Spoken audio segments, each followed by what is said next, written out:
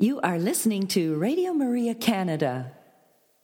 We now present Your Life is Worth Living, hosted by Al Smith.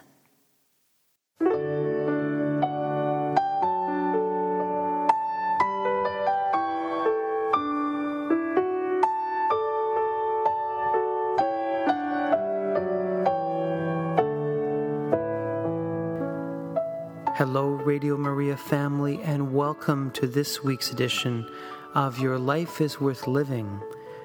Reflections from the Venerable Archbishop Fulton J. Sheen.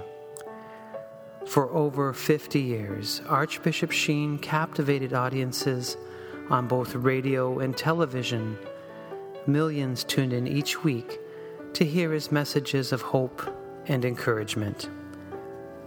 On this week's broadcast, we will share a few of those reflections with you.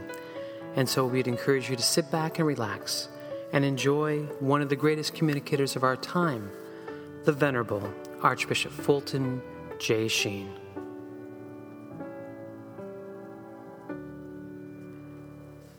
Hello, Radio Maria family, and welcome to another edition of Your Life is Worth Living.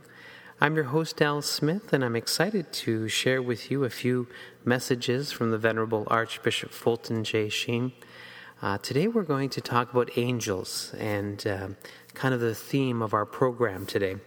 And I'm going to share with you two original recordings. Of course, the television series Life is Worth Living. Of course, Bishop Sheen touched millions of souls every week.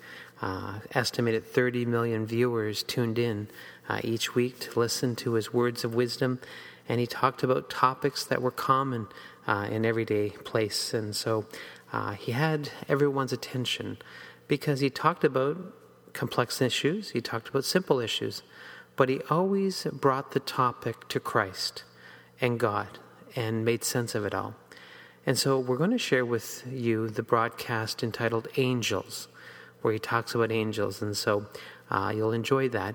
And then during the second half of our broadcast, we're going to have a catechism lesson. It's actually lesson number 21 of a 50-part series. And so if you've been following along our programs, you'll see there's a rhythm to this. We've been trying to do lesson 1 through 50. And so, God willing, we'll complete the catechism series together. And so lesson 21 is entitled Original Sin and Angels. And so I think we're going to know a lot more in the next 50 minutes or so through, of course, the help of the Venerable Archbishop Fulton J. Sheen. And so let us pray this morning here. We're going to pray Hail Mary, of course, together. But I thought I would share with you the prayer for a spiritual favor. And it was composed a few years ago by our good friends at the Archbishop Fulton J. Sheen Foundation in Peoria, Illinois. And the imprimatur was given by the Most Reverend Daniel R. Janke, the Bishop of Peoria. And so please join with me in this beautiful prayer. In the name of the Father, and the Son, and the Holy Spirit. Amen. Eternal Father, you alone grant us every blessing in heaven and on earth, through the redemptive mission of your divine Son, Jesus Christ, and by the working of the Holy Spirit. If it be according to your will, glorify your servant, Archbishop Fulton J. Sheen, by granting the favor I now request through his prayerful intercession. And here let us present our petition to the Lord.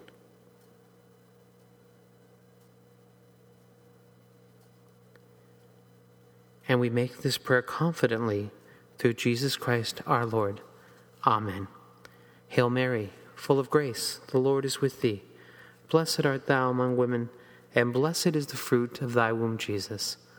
Holy Mary, Mother of God, pray for us sinners, now and at the hour of our death. Amen. Our Lady, Seat of Wisdom, pray for us. In the name of the Father, and the Son, and the Holy Spirit. Amen. Everybody, please now enjoy this reflection given by the Venerable Sheen on angels. Friends, one of the most curious reasons for ever listening to this program was given last week. One woman said to another, be sure to listen to Bishop Sheen. He's wonderful. You know, in order to get an audience, all he uses is a piece of chalk and a blackjack.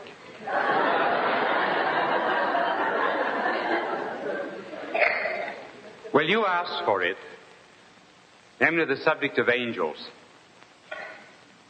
We received many requests for that particular subject. As you know, there are various names that are given to angels. Sometimes a pedestrian that jumped too late is called an angel. Every year is a leap year for the pedestrian.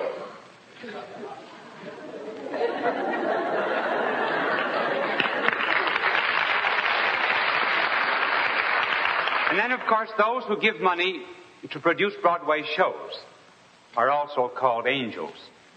We do not know the origin of that expression, possibly because their money has wings. Then, before marriage, many young girls are called angels by the young men who are in love with them. After marriage, they are called angels, too, because they're always harping on something.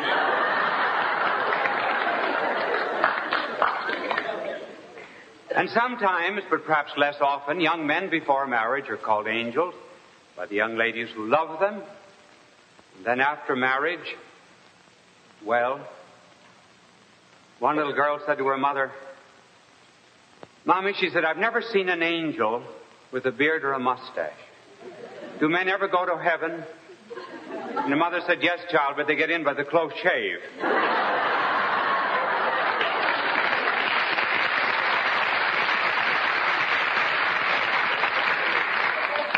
Whenever I travel, I am always asked, "Where is your angel?" Well, as a matter of fact, I always tell them, but they never seem to understand it. Well, I have my angel with me, so have you. Of course, you cannot see the angel. But our modern world does not believe in angels. Curious. An angel is put in the category of a myth.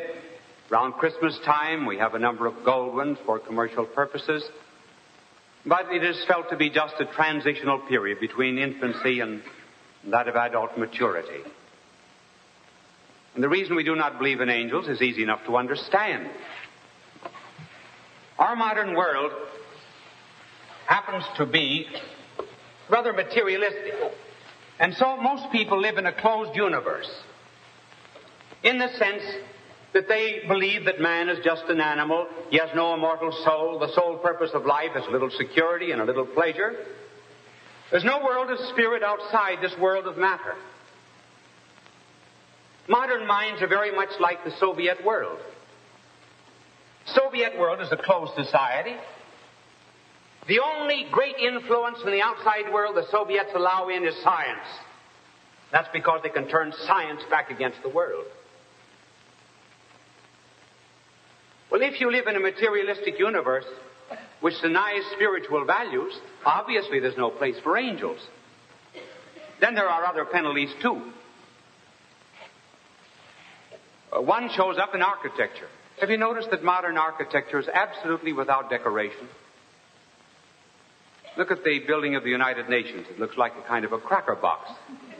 Cellophane windows, and many of the buildings that are going up on Park Avenue. Why this type of architecture? Well, simply because since there's no spirit world, nothing immaterial, then there's nothing to represent symbolically. When people had faith and when they believed in a world beyond this, then matter was used to symbolize the spirit, such as gargoyles and cathedral, phoenixes and the like.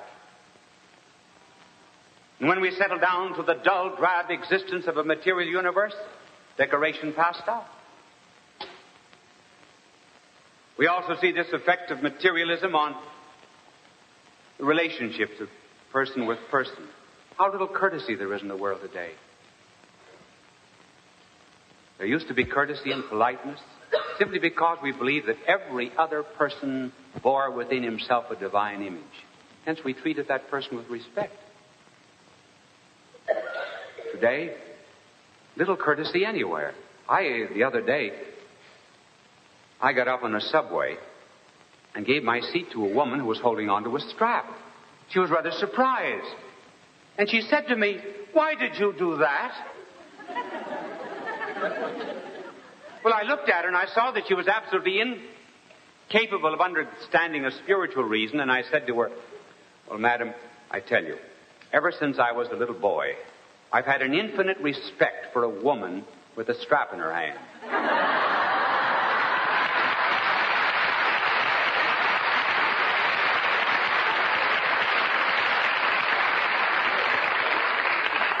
But the fact that our materialistic world has no room for angels does not mean that it still needs the infinite and the spiritual. Look at our children. They are not taught anything about angels. But a child cannot abandon the infinite. He tumbles among the stars. You might almost say he's stardusty with the infinite, constantly asking the question, why? And so when his parents do not give him anything of the spirit world, what does he have? Space Cadets, Captain Video, Captain Midnight, Superman. All substitutes for angels in the world of spirit. So it is with adults. We have not the infinite, so we manufacture substitutes. We speak of the ids and the inferiority complex. Did you ever see an inferiority complex out for a walk? So we become interested in the inhabitants on Mars and flying saucers. All these are poor substitutes for the world of spirit. But a carnalized, materialized world cannot believe in angels. But reason can. We know there are angels. How do we know? Well, we know, first of all, let me tell you what an angel is, the origin of the word.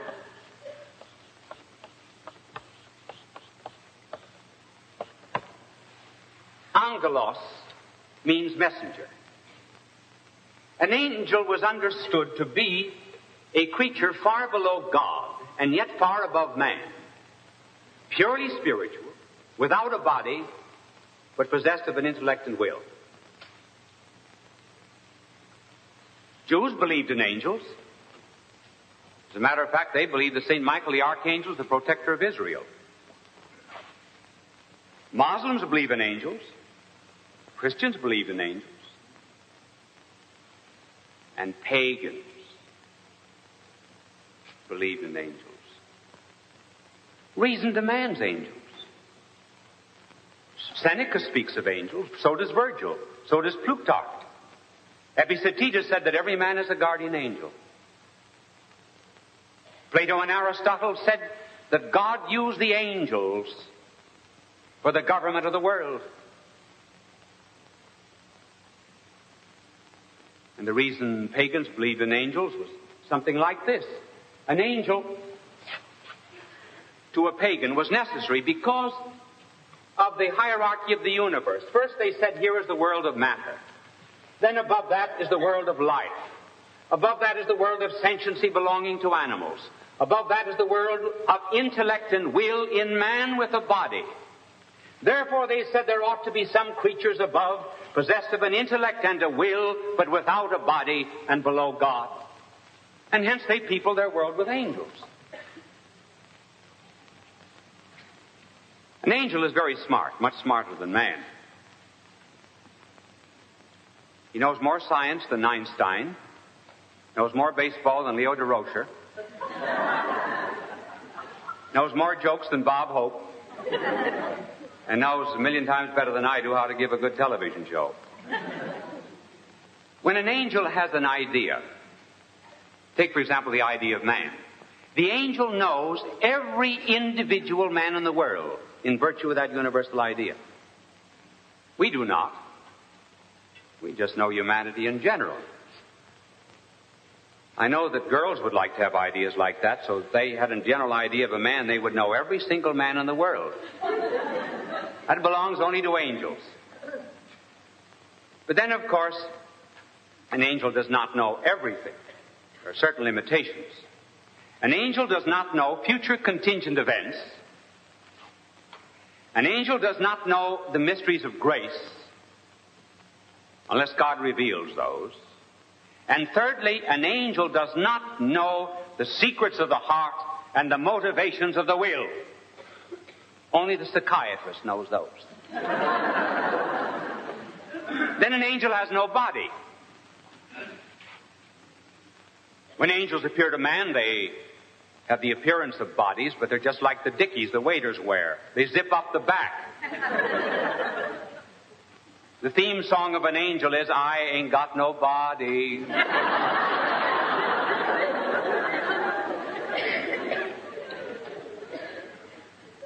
And therefore an angel never has anything that gets loose, which is a great convenience. Now, not all angels are good. There are some angels that are bad. And I'm going to get, if my little angel doesn't change this board in a minute, I'm going to give him a square halo because he'd be a blockhead.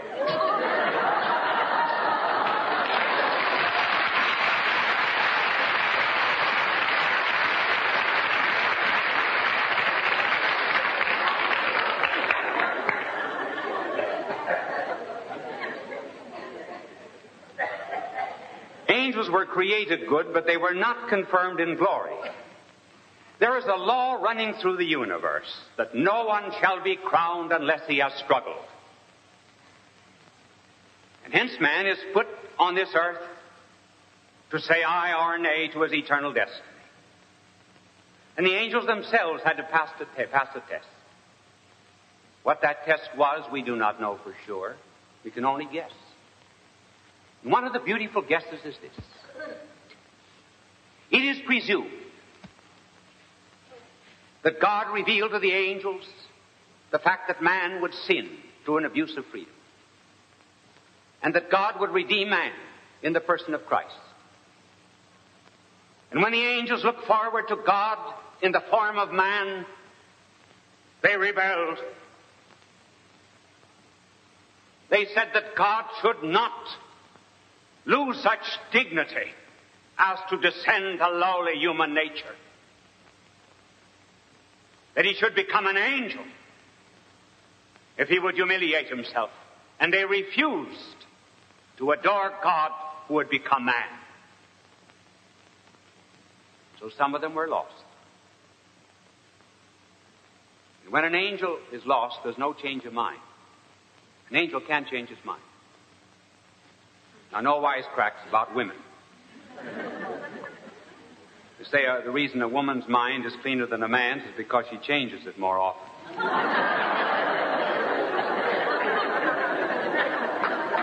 But an angel can't change its mind because an angel sees the consequences of each and every one of its decisions with the same clarity that you and I see the part can never be greater than the whole.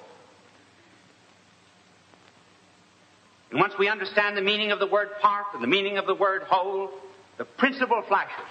It's irrevocable. We never can take it back. Man does not see things that clearly. Hence, man can be forgiven 70 times 7. But the angel's will and decision is irrevocable. If lost, they are lost forever. And they are called the bad angels. And there are a lot of them. One wonders, incidentally, if many of the people today who are committing murder and who are saying, I heard a voice saying, kill him, kill him. It was not an evil spirit suggesting it.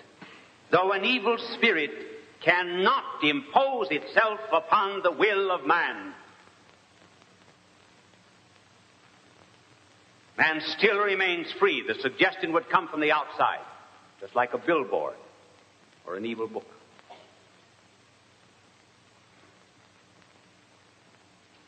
Now, what is the function of angels?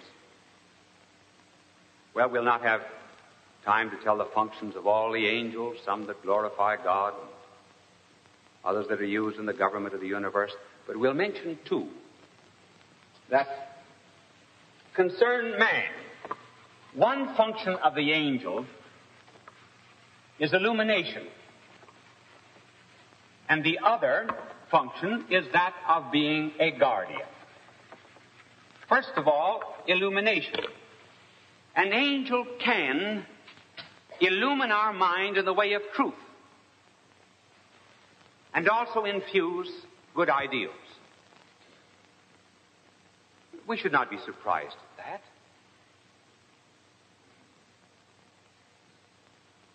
After all, there is such a thing now, it would seem from our psychological laboratories, as extrasensory perception, in which, in the sensible order, there does seem to be the influence of one mind on another mind. Nothing material passing between the minds. A professor illumines the mind of his students unless he isn't a good professor. Some professors are not good. They're just textbooks wired for sound. But a really good professor does illumine his students. And then, too, how very often, for example, there will be communication of person with person in a room, and no one else seems to be conscious except those two persons. Didn't Pinza popularize that idea? Across a crowded room.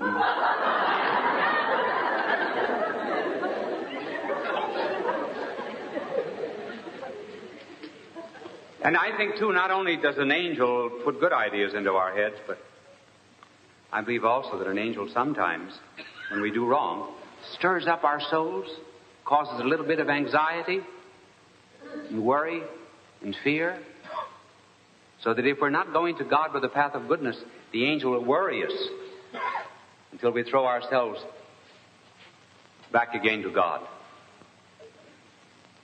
It is a pity that human beings who have angels, and every individual has an angel,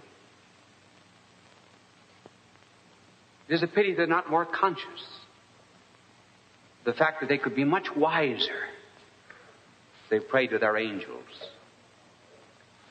After all, aren't we much better always when we travel in society that's a little bit nobler than ourselves? Even the children, have you ever noticed?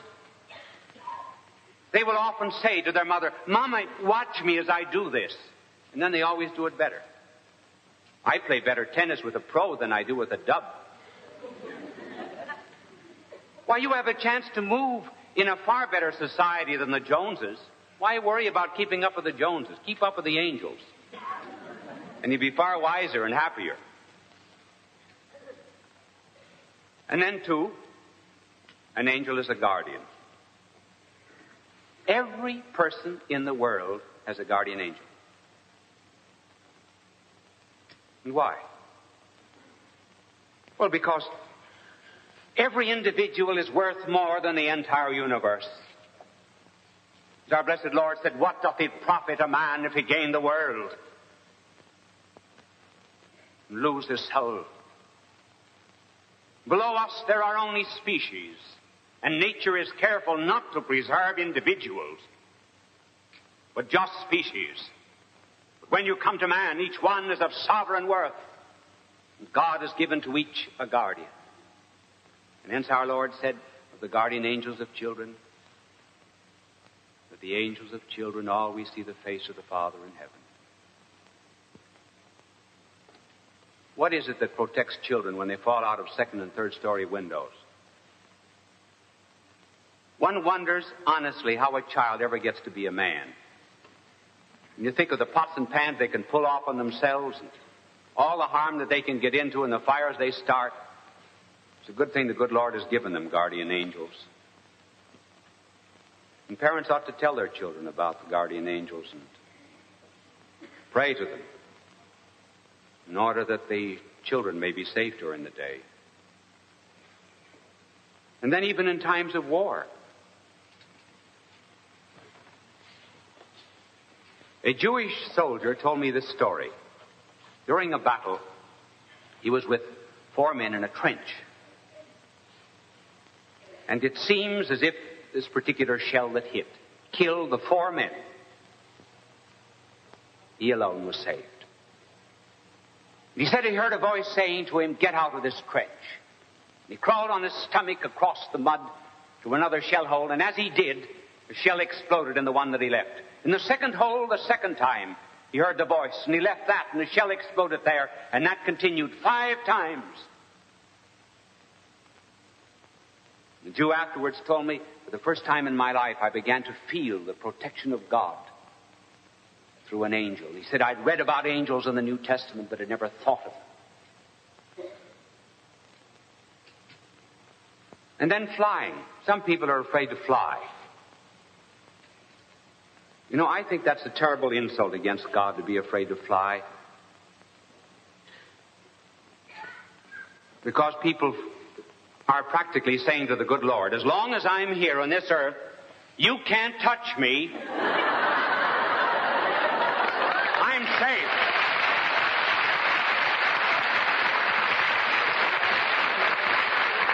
So they are saying to the good Lord, you are a coward. You may be lurking behind one of those white clouds and you'll come out and stop the propeller and send me down to the earth. Every day of my life, I always say a prayer to St. Raphael. He's mentioned in the Old Testament, as you know, as the one who traveled with Tobias. I pray every day to St. Raphael to guard me when I fly and when I travel. TWA, travel with angels.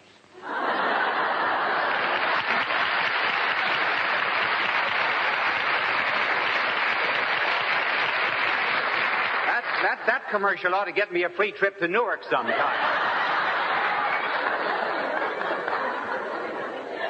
And the good Lord has turned the beautiful side of the clouds to himself, and it's really wonderful to get up above the clouds and glorify God. We might do it here on earth. And therefore, may I say to you, the reason we do not think of angels is because we do not think of God. Just as soon as we begin to think of God, or rather cease thinking of ourselves as tiny little gods, then we'll begin to believe in spirits that are wiser than ourselves can instruct and guard us. There may be a public library around the corner from you, but you do not use it, and therefore are not wise. There may be uranium in your backyard, but you do not use a Geiger counter, and you are not wealthy. There may be a Bible on your shelf, but you're not reading it, and therefore lacking spiritual inspiration. And there are angels near you to guide you and protect you, did you but invoke them. It is not later than we think. It is a bigger world than we think. Stir your soul, start a wing, and you will discover it to be the wing of an angel of God. Bye now, and God love you. Our sincere thanks to the Fulton J. Sheen Company, who has given us permission to share these broadcasts with you today. I invite you to make Bishop Sheen a part of your family audio and video collection. You can call them toll-free at 1-866-357-4336 or visit the official website for purchasing Catholic family videos and DVDs of Archbishop Fulton J. Sheen's recordings from the Catholic television series Life is Worth Living. The web address is www.bishopsheen.com. You will find rare collections of Catholic family video recordings addressing a variety of topics such as morality, Mary the Mother of God, angels, Catholic holy days, and other faith-based subjects. So call toll-free today, 1-866-357-4336. Again, 1-866-357-4336. And on the web, www.bishopsheen.com. And on behalf of Bishop Sheen, God love you. You are listening to Radio Maria Canada. We now continue with the program, Your Life is Worth Living, hosted by Al Smith. Hello, Radio Maria family, and welcome to another edition of Your Life is Worth Living. I hope you enjoyed that reflection on angels, and of course, Bishop Sheen makes me laugh. He gets serious. He has my attention, as he had your attention. And again, let us ponder the great gift of our guardian angels and how much love God has for us, that he gave us a guardian angel to help us to get to heaven. So let us thank the good Lord for this great gift of our guardian angel. And of course, the angels who intercede. And we think of the great archangels, Michael, Gabriel, and Raphael. And so the Lord loves us. He's given us helpers. Let us call upon them for help. And so now let's continue with the catechism lessons that Bishop Sheen's been giving us for a number of weeks now. We're on lesson number 21, and it's on the topic of original sin in angels. Please enjoy. Peace be to you. Looking back over our previous lessons, we have come to some such conclusions as these. First of all, our reason is capable of knowing God. By looking out upon the visible things of the world, we come to know the invisible God, His power and His wisdom. Something of His power is shown, for example, in the mountains, and we see His beauty in the sunset, His purity in a snowflake. But though reason is able to know something about God and His nature, it cannot know everything. We look on a painting. As we study it, we can divine and guess to some extent, perhaps the era or the century in which it was painted, the style of the artist. We may guess also something of his technique and his power with the brush and paints. But we could look on that painting from now until the crack of doom and never know the inmost thoughts of the artist. If we were to know those, you would have to tell us. And so we look upon creation, and we can reason to some understanding of God, but we cannot know His inmost thoughts. If we were ever to know those, God would have to reveal them to us. That brings up the question, well, how would we know that He ever revealed Himself to us? There are hundreds of people in history who have come upon its stage and said, I am from God, listen to my message. God sent me. So we have to use our reason to establish certain tests or standards by which we judge among the claimants. Now, previous to the judgment of any claimant, we establish the three tests of one, whoever comes from God or claims that he came from God must be pre-announced. That is the least that God can do for us. Let us know that his representative is coming to this earth. Secondly, God should give him certain powers so that he would be able to work miracles. And not in order to astound us so much as to be signs and witnesses and proofs that he comes from God because he could do the things which only God can do. And thirdly, the doctrine of this claimant must never be contrary to reason. He may indeed, this claimant, say something that is above reason, but he may never say anything contrary to it. In other words, his doctrine must be in keeping with right reason and the aspirations of the human heart. Those were the tests. Now we apply them. And as we said, we can line up every claimant in the history of the world, from the first to the last, and among them we put the person of Christ. Then we apply the tests. We ask, was any one of you pre-announced? Only one can answer that question, as we saw, and that is the person of Christ. Secondly, we went on to show that Christ worked miracles, and particularly rose from the dead as a proof of his divinity. Now, thirdly, the rest of this course will, to some extent, deal with the third point, namely, nothing that he ever taught was contrary to human reason, but it deeply satisfied the cravings of the heart.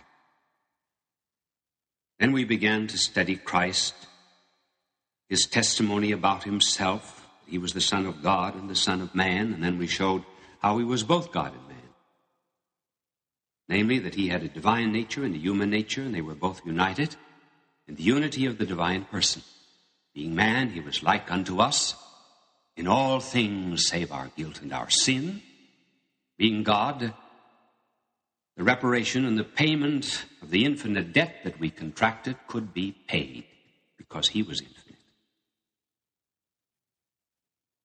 We then proceeded to demonstrate that our Lord was not just a teacher, but a Savior from sin. That brings us up to the fact and the existence of sin. We are not going to elaborate sin in general here. We might begin by saying, remember that there are two general kinds of sin. There is such a thing as personal sin. That is to say, the sin that we commit by an act of our own will. Sin for which we are responsible. For example, stealing, lying, bearing false witness against the neighbor and the like. Then there is another kind of sin, which is not personal at all. In fact, our will was never explicitly involved. That is a sin which in some way attaches itself to our nature by the mere fact that we are human. That sin is called original sin. That is the subject of this lesson.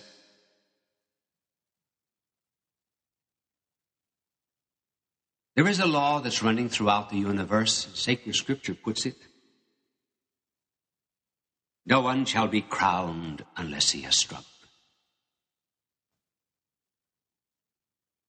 It is very evident in our own experience that we are offered certain gifts and blessings on condition that we pass certain tests.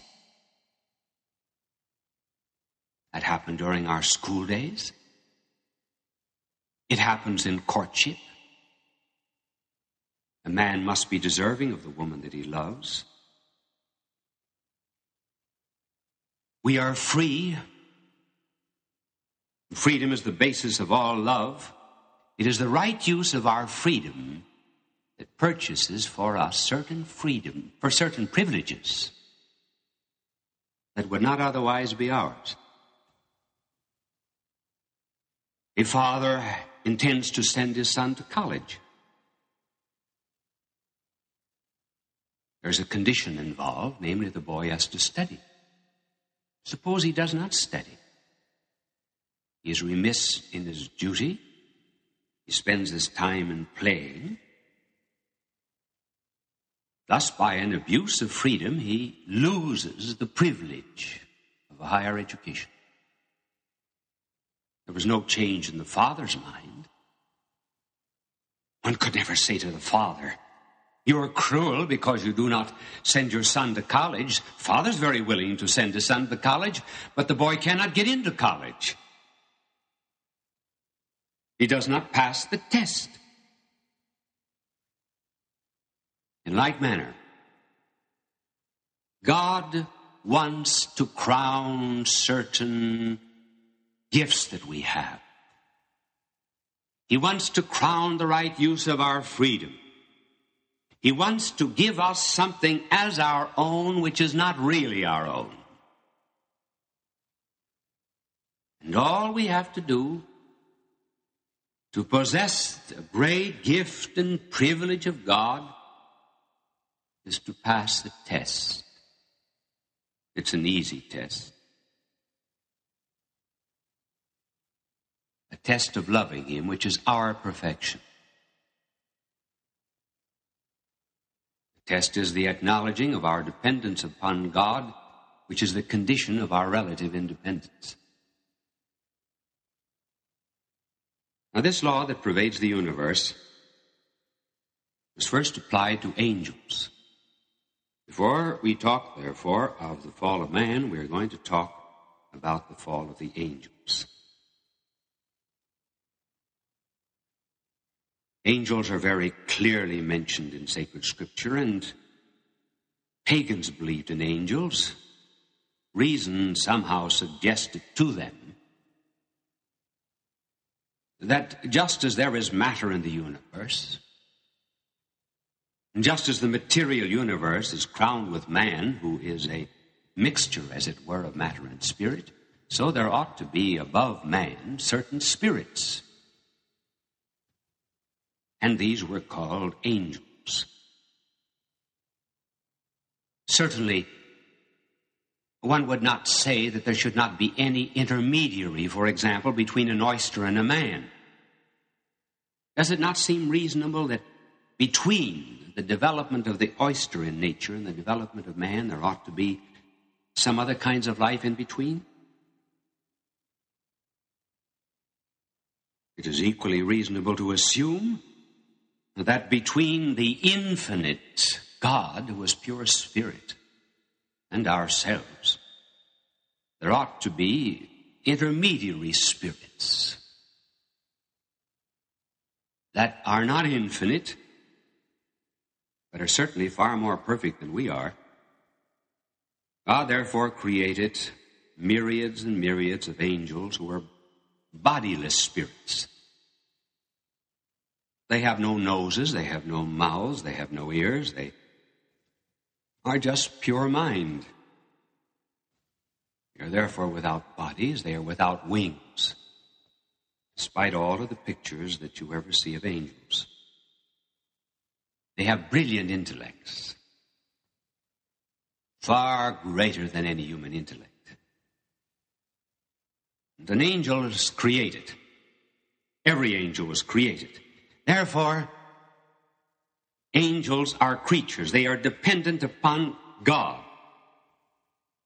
They are endowed with freedom. Now, because they are free, they also have the possibility of denying that dependence on God. This is the kind of a test, perhaps, that God put them to. He merely asked them to love him. Love would consist in them acknowledging their dependence and thus perfecting themselves. He would then confirm them in glory. They were not immediately confirmed. Perhaps this test could be explained to you something like unto maybe the test that a spider was once subjected to.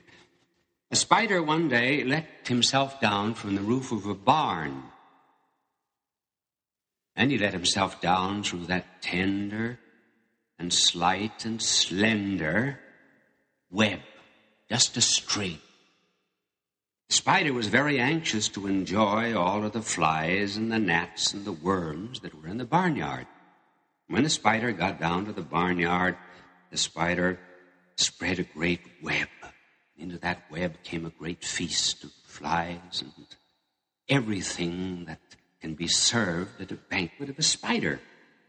When finally the spider was full of all of these gifts and blessings, the spider looked up all the way to the roof of the barn and saw that slim thread reaching all the way down. And he said,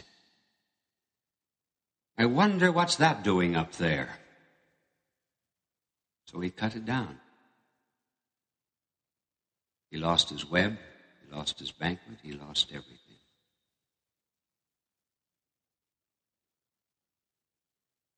Dependence, as you see, is sometimes a great independence, as it is in the Constitution of the United States. Why, for example, are we independent? Because, as the Constitution of the United States puts it, God has endowed us with certain unalienable gifts.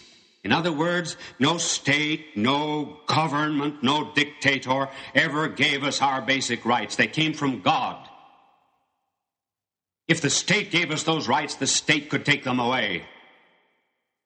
It is therefore by acknowledging our dependence upon God that we are independent. So with the angels, so with man, so with everyone. The sunbeam denies its dependence upon the sun. It's no longer a sunbeam. So the blessings, the gifts that the angel received were to be confirmed and made permanent only on condition that they would pass the test of love. Now their sin, for they sinned, was an abuse of freedom. It was a sin of pride. They wanted to be free. They wanted to be like unto God. They could not sin by sex because they had no bodies. They could not sin by avarice because they had no pockets. Not even in their wings. For they sinned only by an undue exaltation of their intellect. In other words, I'm going to be independent of God. I'm going to be a God myself. There are some theologians who say that the angel looked into the future and saw God incarnate as Christ. And then seeing their own glory as angels, they said, well, we will not fall down and adore any God that would humble himself to human form. That is only a guess. But the truth is, they wanted to be like the uncreated, though they were the created.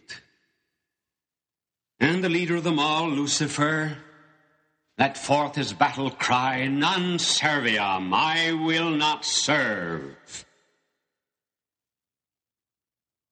They were guilty because they did not love, and so they lost all of the blessings that they received, and 1/3 of them fell, and they became what are known as the fallen angels, the devils. Prophet Isaiah spoke of the angels as follows. What fallen from heaven, thou Lucifer, that once did herald the dawn? I will scale the heavens, such was thy thought. I will set my throne higher than God's stars, the rival of the Most High. That, in the language of Isaiah, was the sin of the angels. And their sin cannot be forgiven. Our sins can. Now, why cannot an angel's sin be forgiven? Well, an angel's sin cannot be forgiven because when an angel decides anything, it sees all of the consequences of its acts with perfect clarity. It sees the effects of all of its decisions in exactly the way that you and I see, for example, the principle of contradiction once it is explained to us. The principle of contradiction is that a thing cannot be and not be at one and the same time and under the same formal circumstances. For example, a bee cannot be an elephant at one and the same time and under the same formal circumstances. Once that statement is made, you see it clearly. You can never go back on the principle of contradiction. This microphone is not a rose. Absolutely clear to me. Now, an angel sees the consequences of all of its resolutions and choices, just as you see that principle. You can never take the principle of contradiction back. It's part of your mental life always. When an angel, therefore, chose to rebel against God, to make itself God, to deny love, it made pardon forever impossible. But with you and me, it's a little different. We do not always see so clearly the effects of our decisions. And because our mind is darkened, and because our intellect is weakened, and our will is poor in its resolutions, God allows pardon. In fact, our Lord said to Peter in answer to his question, how often should I forgive? Our Lord said 70 times 7. That did not mean 490. It meant that no limit was to be placed upon forgiveness. In the fall of the angels, therefore, we can see sin in its nakedness. There is pure sin. It is an attempt to undo the creative act, an affirmation of self-existence.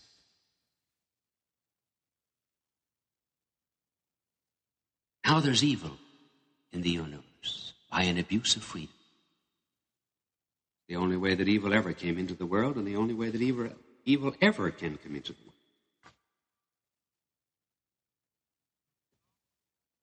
Notice also that the world is out of joint before man arrived in it. Somewhere in God's universe, there's a crack, a fissure. Something has gone wrong.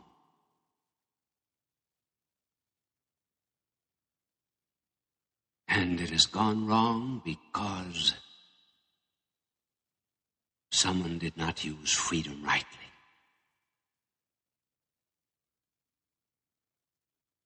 Someone used freedom in the sense of the right to do whatever you please, instead of the right to do whatever you want.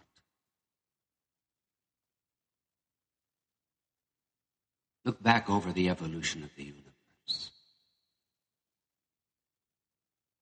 See all of the prehistoric animals that have come into being, passed away.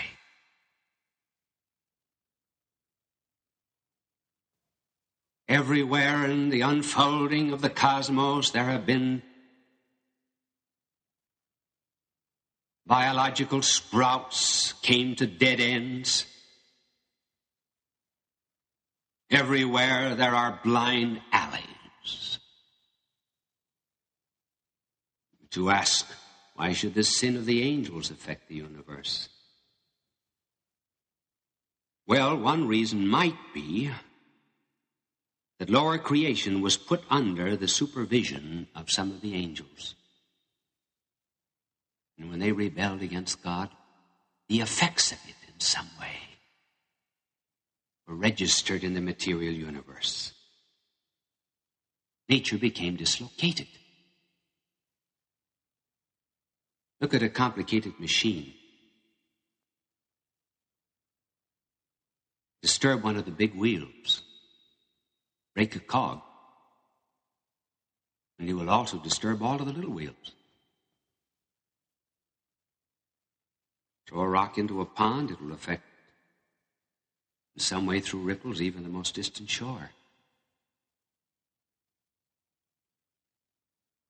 It could be, therefore, that the fall of the angels accounted for maybe the chaos that was on the earth as described in the book of Genesis. There is every indication that something went wrong before man was made.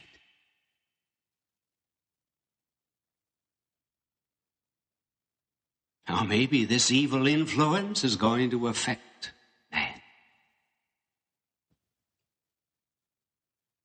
When I began this lesson, I said that I was going to talk about original sin. And I had every intention of doing it. The reason our timing is off and we did not get into the subject of original sin is because we are talking without notes.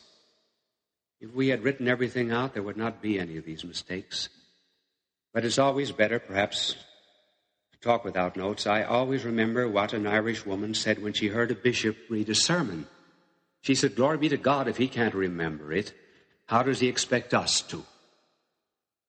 This does not mean that we're not going to talk about original sin. You can already see the beginnings of it. To some extent, and in a very broad kind of way, perhaps the fall of the angels might be called the original sin because it introduced evil.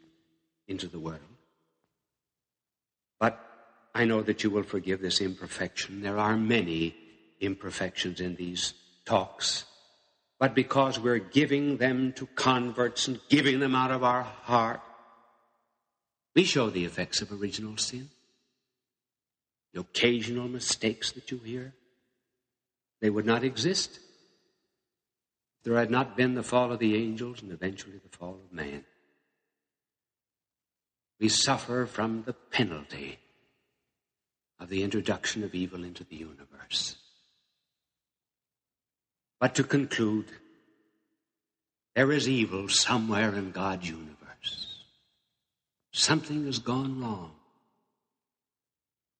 Maybe those spirits that have lost the great blessings that God gave them and would have been theirs if they had only been true to the test of love, maybe those evil spirits will be jealous of God ever giving us blessings. They might try to destroy us, to win us away from privileges. God will certainly put us to the test. That test takes place in the Garden of Paradise. That will be the subject of our next lesson. God love you. You are listening to Radio Maria Canada. We now continue with the program, Your Life is Worth Living, hosted by Al Smith. Hello, Radio Maria family, and thank you once again for spending some time with me to learn our faith and to just be totally pleased. I want to say, the Lord was well pleased when he created the earth, and I can say that we're well pleased listening to Bishop Sheen. He does really soothe the soul. And those 2 lessons on angels were powerful, beautiful. They're just what the doctor ordered. And so I'm glad you enjoyed them today. I know I did. And I want to thank my good friend Anthony at FultonSheen.com. He cleaned up these recordings, made them available to us, and I'd ask you to support him. His website is simply FultonSheen.com. And there's hundreds of recordings that you could purchase and download onto your cell phone, your computer, the like. And so you can listen to Fulton Sheen all day long. And so again, FultonSheen.com, my good friend Anthony, thank you so very much. And again, thank you, the listeners. Without you, we're nothing. We need you. God needs you. I need you. And so I'd ask you to be generous to Radio Maria, and I'd ask you to continue to pray for us. And so until next time, may the Lord bless you and keep you. May the Lord let his face shine upon you and be gracious to you. May the Lord look upon you kindly and bring you peace. You have been listening to Your Life is Worth Living, hosted by Al Smith, here on Radio Maria Canada.